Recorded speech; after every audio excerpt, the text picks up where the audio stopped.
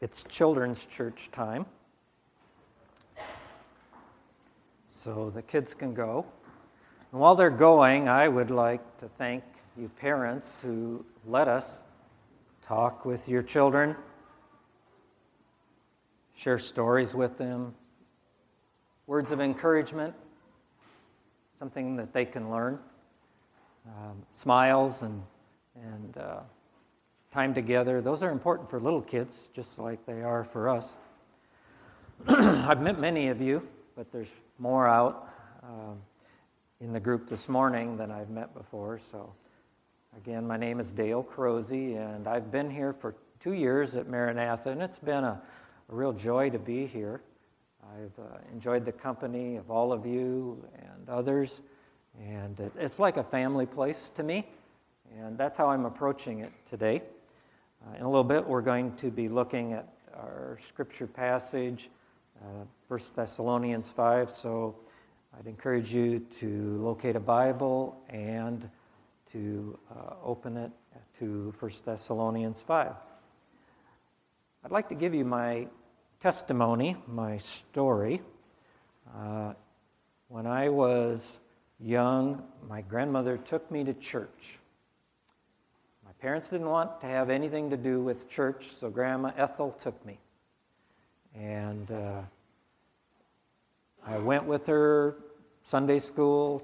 Often we went and we stayed for the service afterwards. So I was familiar walking in and out of the church. About that same time, I also was in Boy Scouts, and I was the one that had the worst foul language in the whole troop. Not the claim to fame that I thought I would have. And I was telling Joel this morning that I think I have figured out where I learned it from, but suffice it to say that I had the bad language, and it was often something folks talked about.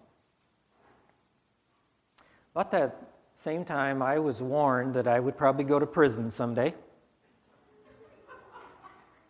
I had an anger, I had a temper, and they thought that I would probably go to prison because it's something that I did to a person.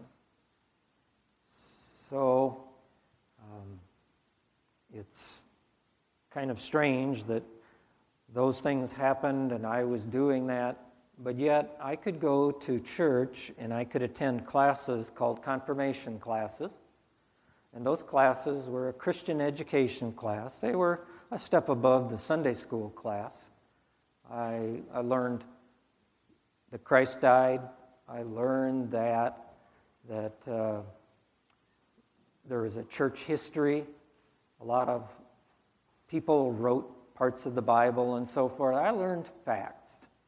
And in that confirmation class at the end, they had us sit down. I think it was about a half a dozen of us that were in the class, and we sat down with, seems like 3 elder men, and they asked us questions. And so they'd ask me a question, they'd ask someone else a question, and I'd give the right answer. And so I passed. But I didn't really know much about Christ. As far as a personal friend and Savior, I didn't think that he was all that important to me. I'd made it through the class. I had some head smarts, but I really didn't have any kind of trust that I'd put in him. I didn't imagine probably that I'd ever have that sort of thing. But in 1978, after hearing a series of special sermons at our church in Duluth, Minnesota, messages where it seemed like he kept talking to me, and he really got under my skin, this person bothering me with things that seemed just to be talking about me. I, of course, now can look and I can say, well, there was surely all of these other 100 people in the church, but this man talked to me.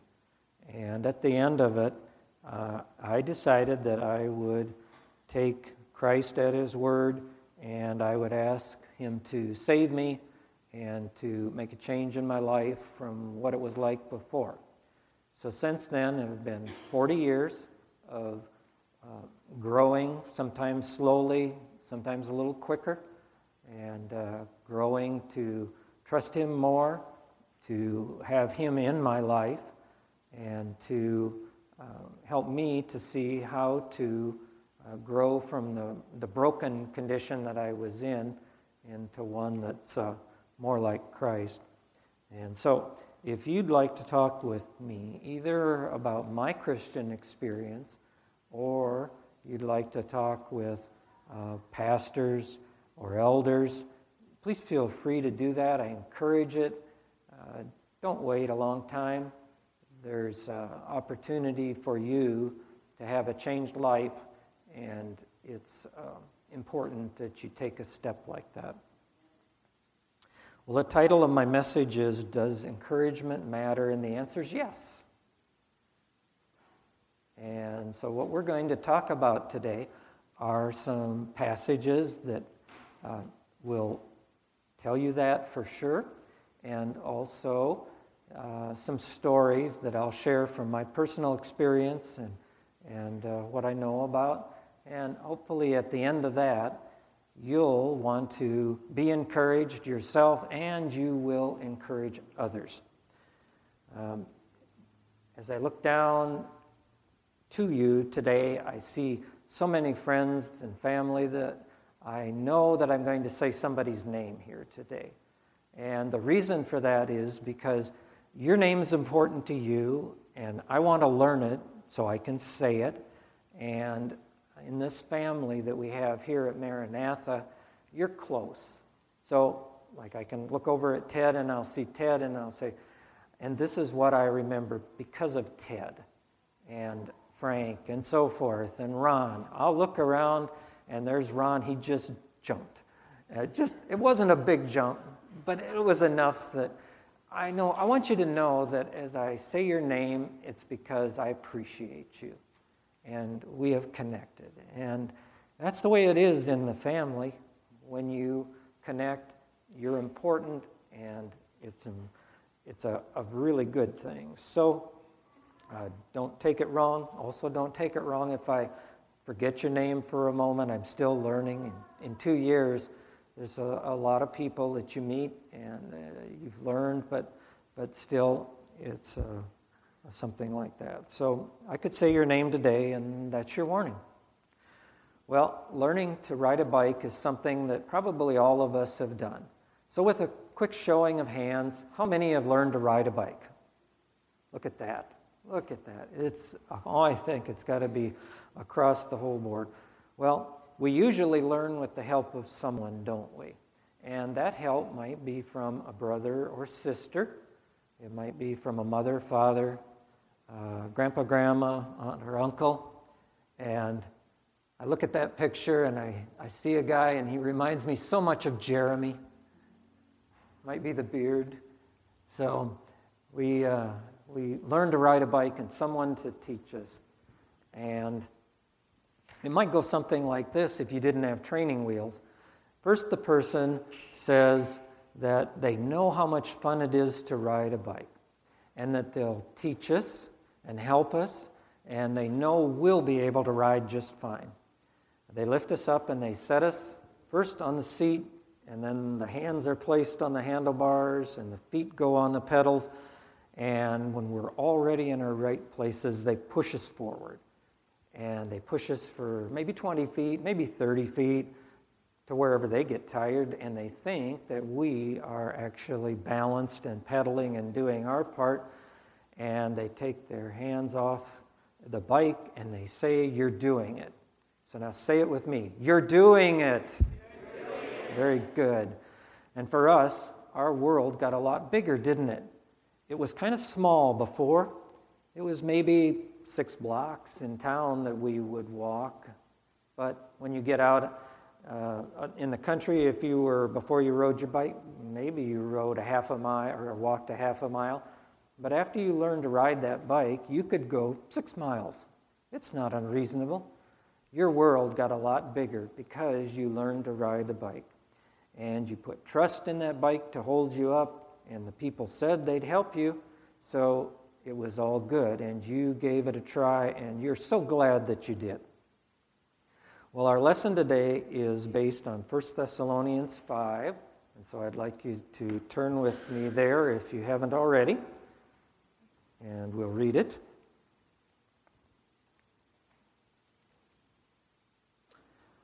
Verses 9 to 24. For God did not appoint us to suffer wrath, but to receive salvation through our Lord Jesus Christ.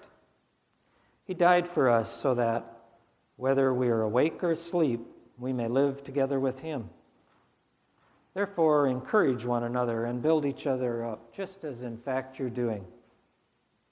Now we ask you, brothers, to respect those who work hard among you, who are over you in the Lord, and who admonish you. Hold them in the highest regard and love because of their work. Live in peace with each other. And we urge you, brothers, warn those who are idle, encourage the timid, help the weak, be patient with everyone. Make sure that nobody pays back wrong for wrong, but always try to be kind with each other and to everyone else. Be joyful always, be continually praying. Give thanks in all circumstances, for this is God's will for you in Christ Jesus. Don't put out the Spirit's fire. Don't treat prophecies with contempt. Test everything.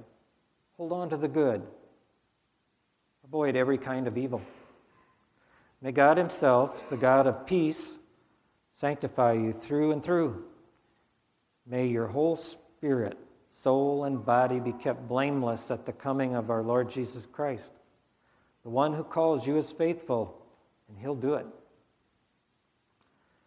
In a little bit, we're going to read also from Acts chapter 15. If you'd like to turn there, you'll be ready when I get there.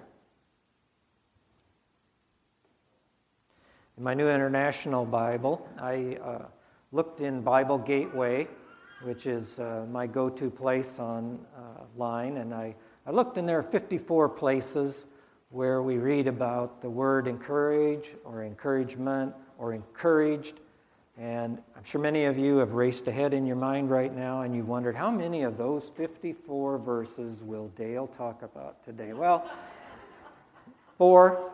I'm going to focus just on 4 of those verses, so you can be comforted in that. The first point in my message today is that encouragement can be found across all of Scripture. So we see that encouragement is scriptural. And that verse that is on the screen, verse 11, is in a passage that I'm going to read over. For God did not appoint us to suffer wrath, but to receive salvation through our Lord Jesus Christ. He died for us so that whether we are awake or asleep, we may live together with Him. Therefore, encourage one another and build each other up, just as in fact you're doing. Now we ask you, brothers and sisters, to acknowledge those who work hard among you, who care for you in the Lord, and who admonish you. Hold them in the highest regard because of their work. Live in peace with each other. And we urge you, brothers and sisters, warn those who are idle and disruptive.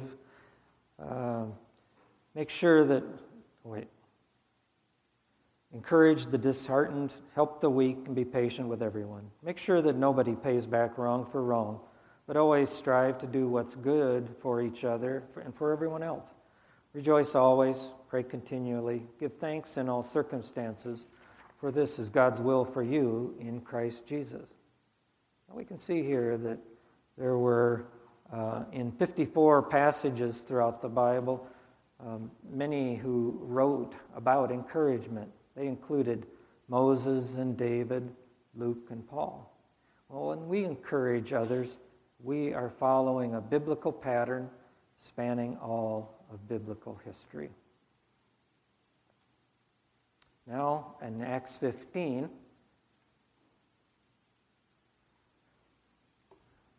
we're going to focus on verse 32. And it reads, Judas and Silas, who themselves were prophets, said much to encourage and strengthen the believers. Now, the whole passage of this comes from the letter from the council at the main church to the Gentile believers. And it reads as this way. With them they sent the following letter. So you're looking over the shoulder, you're reading this letter. The apostles and elders, your brothers, to the Gentile believers in Antioch, Syria, and Cilicia. Greetings. We've heard that some went out from us without authorization and disturbed you, troubling your minds by what they said. So we all agreed to choose some men and sent them to you with our dear friends Barnabas and Paul, men who have risked their lives for the name of our Lord Jesus Christ. Therefore, we're sending Judas and Silas to confirm by word of mouth what we are writing. It seemed good to the Holy Spirit and to us not to burden you with anything beyond the following requirements. You're to abstain from food sacrificed to idols, from blood, from meat of strangled animals, and from sexual immorality. You'll do well to avoid these things. Farewell. The men were sent off and went down to Antioch, where they gathered the church together and delivered the letter. People read it and were glad for its encouraging message. Judas and Silas, who themselves were prophets, said much to encourage and strengthen the brothers. After spending some time there, they were sent off by the brothers with the blessing of peace to return to those who had sent them. But Paul and Barnabas remained in Antioch, where they and many others taught and preached the word of the Lord. Well, Judas and Silas were like watermarks to confirm that what was written was true. Watermarks, we see those on our money. A $5 bill, a $10 bill, a $20 bill has many things to help you know that it's true. You'll see red text. You'll see the face. You may see an eagle in the background. Maybe numbers like 5s or 10s or 20s. Those are all things that are made to confirm that what you've been given or what you have in your hand is the true thing. It's a piece of money that you can use. I can give it to Zachary. Zachary can spend it, or he can give it to Frank. It can go through this room. Those are things which help you know that it's true. And we can see that encouragement builds strength. These people stayed in the body. It builds strength of an individual person and of the church body. And we gain power and confidence to live for God when we encourage or are encouraged. By doing that, we are better able to withstand Satan's pressure and attacks. Our next verse this morning comes from Deuteronomy 1, verse 38. We see, but your assistant, Joshua, son of Nun, will enter it. Encourage him because he'll lead Israel to inherit it. The situation is one in which the Israelites are about to enter the land, but Moses isn't going to keep leading them as he had been doing in the past.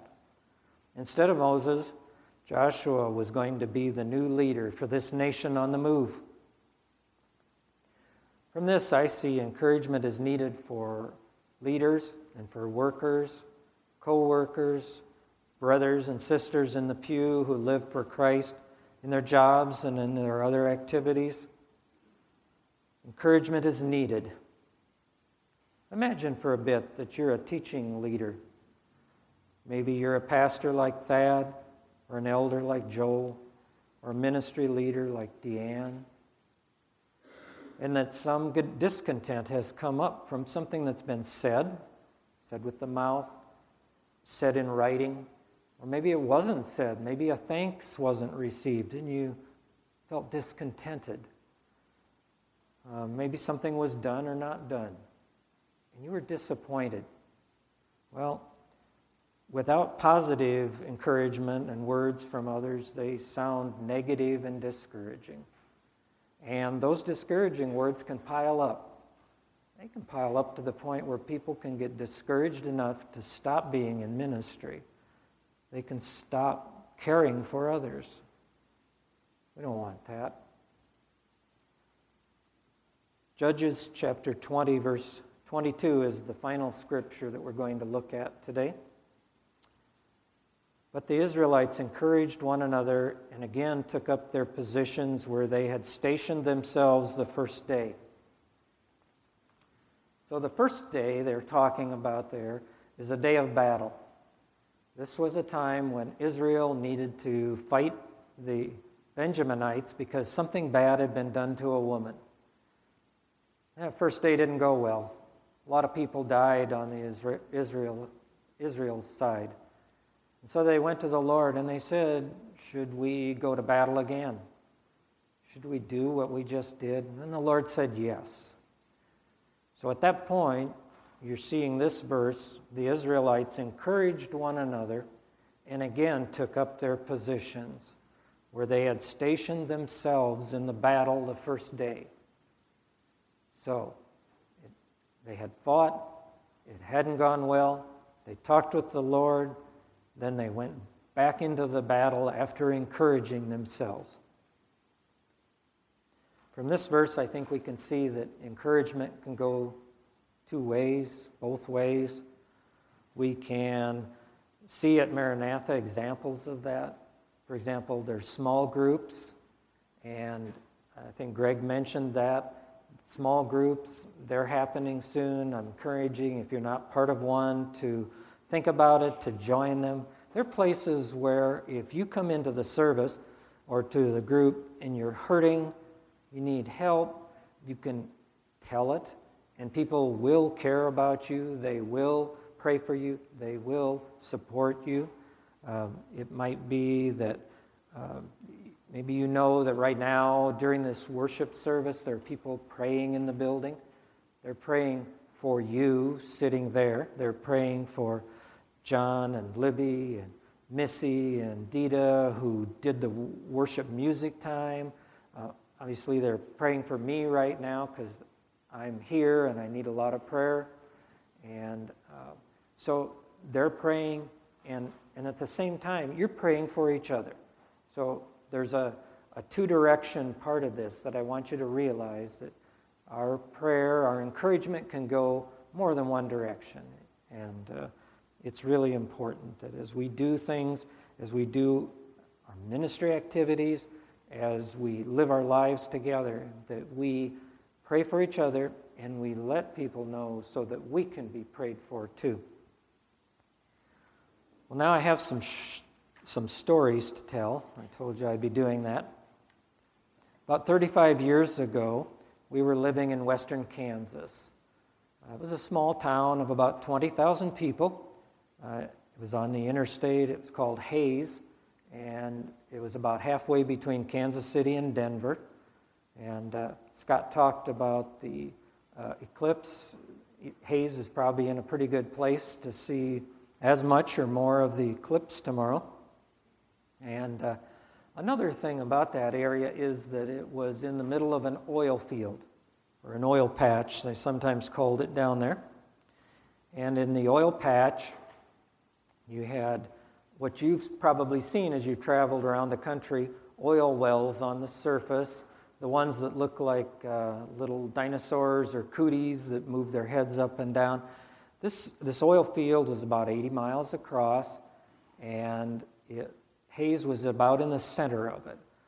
Being in about the center, there were lots of businesses that had to do with oil field operations because they had to get to the oil, they had to put the pump on top, they had to bring the oil up and separate the water out of it and deal with the gas and so forth. All kinds of things were related to the oil field, and the people there, many, many people were involved in the production of that oil, the hauling away, the pipeline, the treating of the materials and so forth. Well, Marlis at that time was in a group called Christian Women's Club, and you might have heard of that here. There's local groups in the Christian Women's Club organization that get together and share stories about their lives and give a testimony as to what Christ has done, and then they often do things like was done in Kansas, that they would have Bible studies. Well, there was a lady who went to a Christian women's meeting, and she trusted Christ for her salvation. And that lady had sisters, and she had friends, and she talked to them. And so it was a little bit like that game where you start a story and you pass it to the next person, and it goes on and on. And in this case, it was a story of Christ's salvation and what it made for a difference in that first person's life. So she told her sisters, and she told her friends, and some of them decided that, yes, they were ready to trust Jesus. And some of those then talked with Marlis and said, we'd like to have a couples Bible study. And they asked if we would be part of that.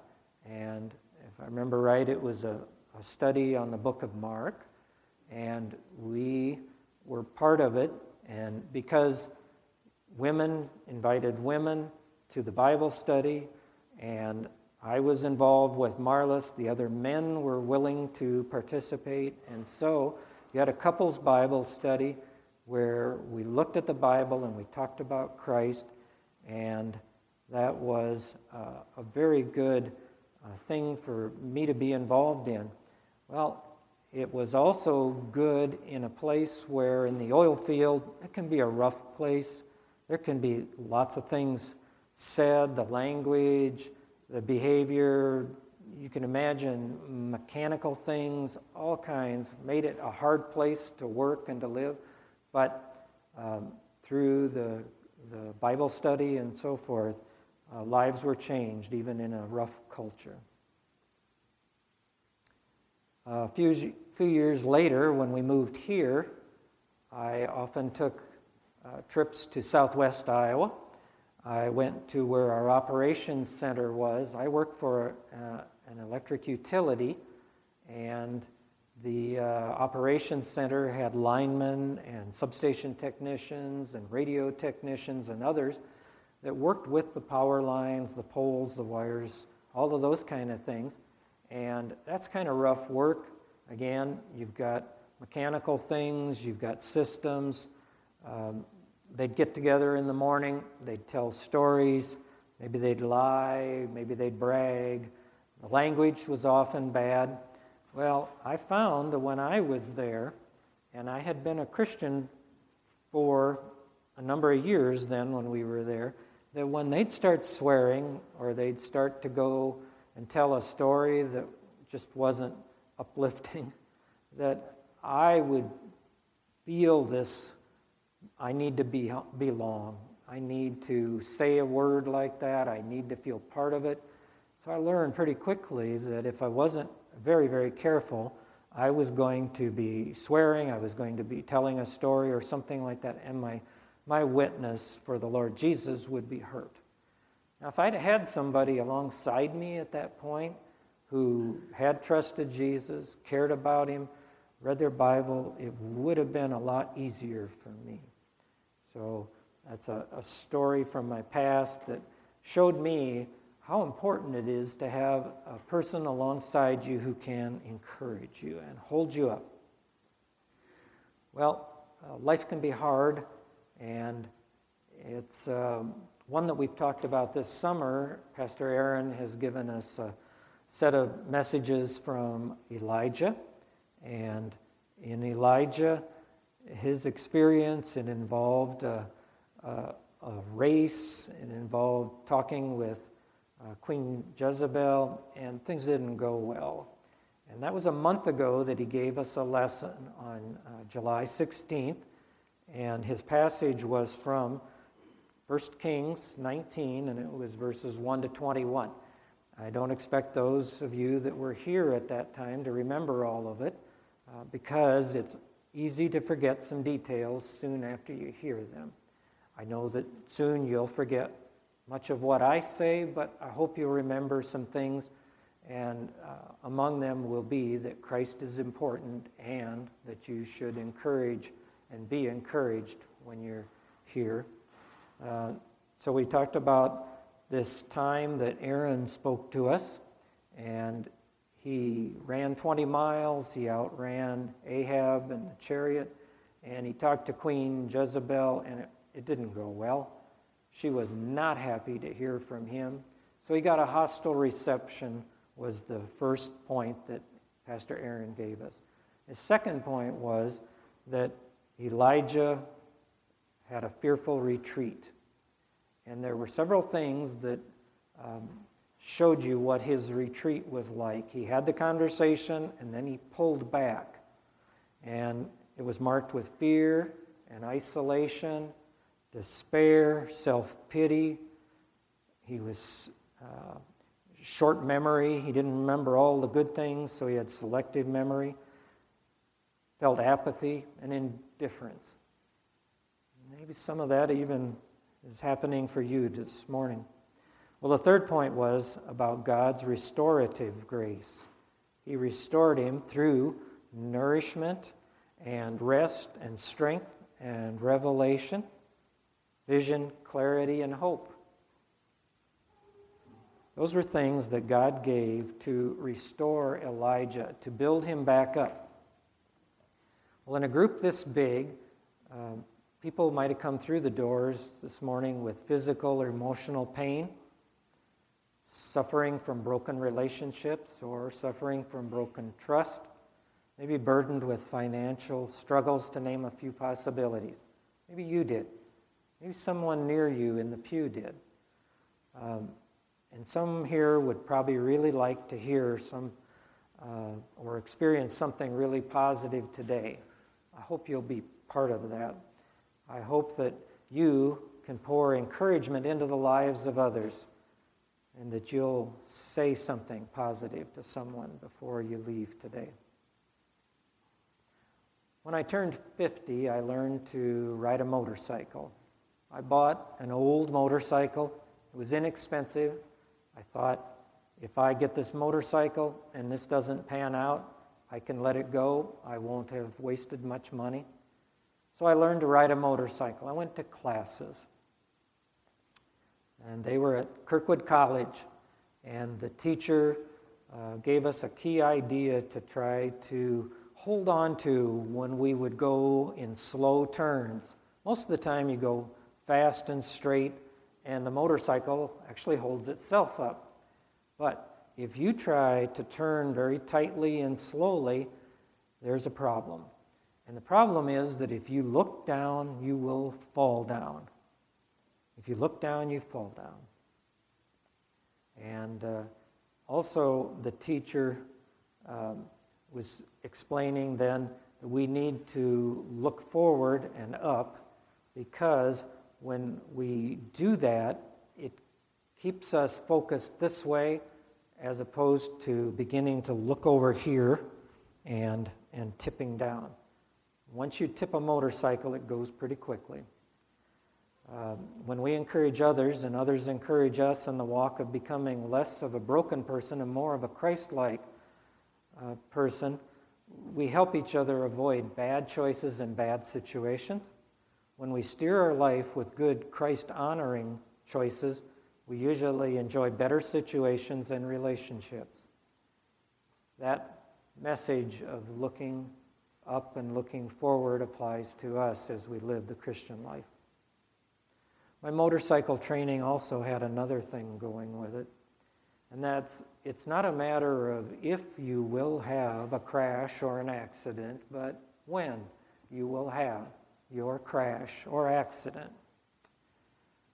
That was very sobering to me, and that's because people in cars usually miss seeing the motorcycle or the person that's riding it. This teacher strongly encouraged us to wear helmets and protection. I made a decision to believe them when they said that. I should wear protection and body coverings. These are things like the helmets, the coat, the leather chaps, gloves, and boots. And they're very hot on hot summer days, but I think I should believe them. I should trust them. And so I do wear them. I've owned 2 motorcycles now. That first one I started with and then another one. And I've fallen with each of them. I haven't had crashes in terms of a car, but I've fallen with them. And I've learned some things out of that, as you might imagine. The first time that I fell, I was going slowly on a dirt road, and I was going, and about the distance from myself to my family, I suddenly realized that the road was rutted, and I was going into the ruts. And I mentioned earlier about if you go fast, the motorcycle holds itself up. Well, even somewhat slow, it tends to go in this straight line, and in front of me were these ruts. And I thought, for just that brief moment, oh, this is not going to go well. And I rode right into the rut, and I was trying to control it, and it laid over on top of me. So there I was, underneath the motorcycle, with it on top of me. I wasn't badly hurt. I had that protection I talked to you about. And using the skills I learned in the class, I was able to get out from underneath it, and I was able to stand it up by myself because I was alone. But it was hard for me to do. I stand before you, not very tall, not very strong, and it would have been much easier with a helper. It would have been a lot better if someone could have helped me. Well, when you help someone, when you encourage someone, it's like you walked up to me underneath that 600-pound motorcycle, and you helped lift it off me, and you helped me stand it up. There's a carpentry term called sistering that fits well today, and this picture is what a sistering project looks like. What you're doing right now is, imagine for a moment you're down in the basement of Maranatha and you're looking up at the ceiling. You see those big whiteboards, the ones going acrosswise, and the floor that we stand on are the ones that are going kind of from the front to the back left corner. Sister boards are these red ones, reddish-orange ones that are here. And it's a method where a weakened or damaged board like that is restored by putting a new strong board or two alongside it. We see them here. The sister boards and the weak boards are usually pressed tightly together, and they're bolted. And when they do that, they act together. The sister board no longer carries, the original board no longer carries all the load. The three of them together carry the load. It's shared. And the weakened board is no longer crushed by the weight that's put on it. Well, this is a visual for what happens here at Maranatha. In women's Bible studies, in women's ministry meetings, women's retreats, women stand right alongside women and they provide support and encouragement.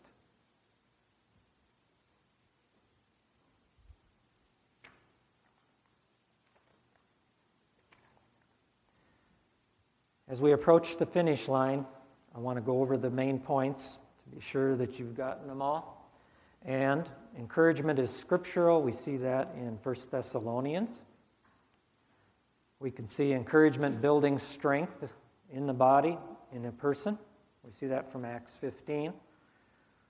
We see that encouragement is needed, Deuteronomy 1:38. And we see that encouragement can go two ways. It can go both ways, Judges 20, verse 22. Well, we make a lot of choices all day long. We can choose between, on one hand, grumbling or complaining or being silent. Or, on the other hand, we can choose to be encouraging, building up, or strengthening. We should ask ourselves, which produces the greater good? Which gives people a little glimpse of heaven? We all have time to do it. We can give a person a word of encouragement. If you've been to the Fresh Encounter prayer meetings, one of the things that Pastor Aaron does is gives prompts. And these prompts are ways to help us get started. Because at the prayer meeting, it might not be something that we always do is prayer verbally in front of people, so he says things to help us get started. A prompt might sound like, "Thank you, Lord, because I'm most fearing when." Thank you, Lord, for helping me to feel good at times like. Those are prompts. Well, I'm going to throw you some prompts right now. Encourage someone. I'd like you to do it this morning if you can. Give a smile. Say hello. Introduce yourself.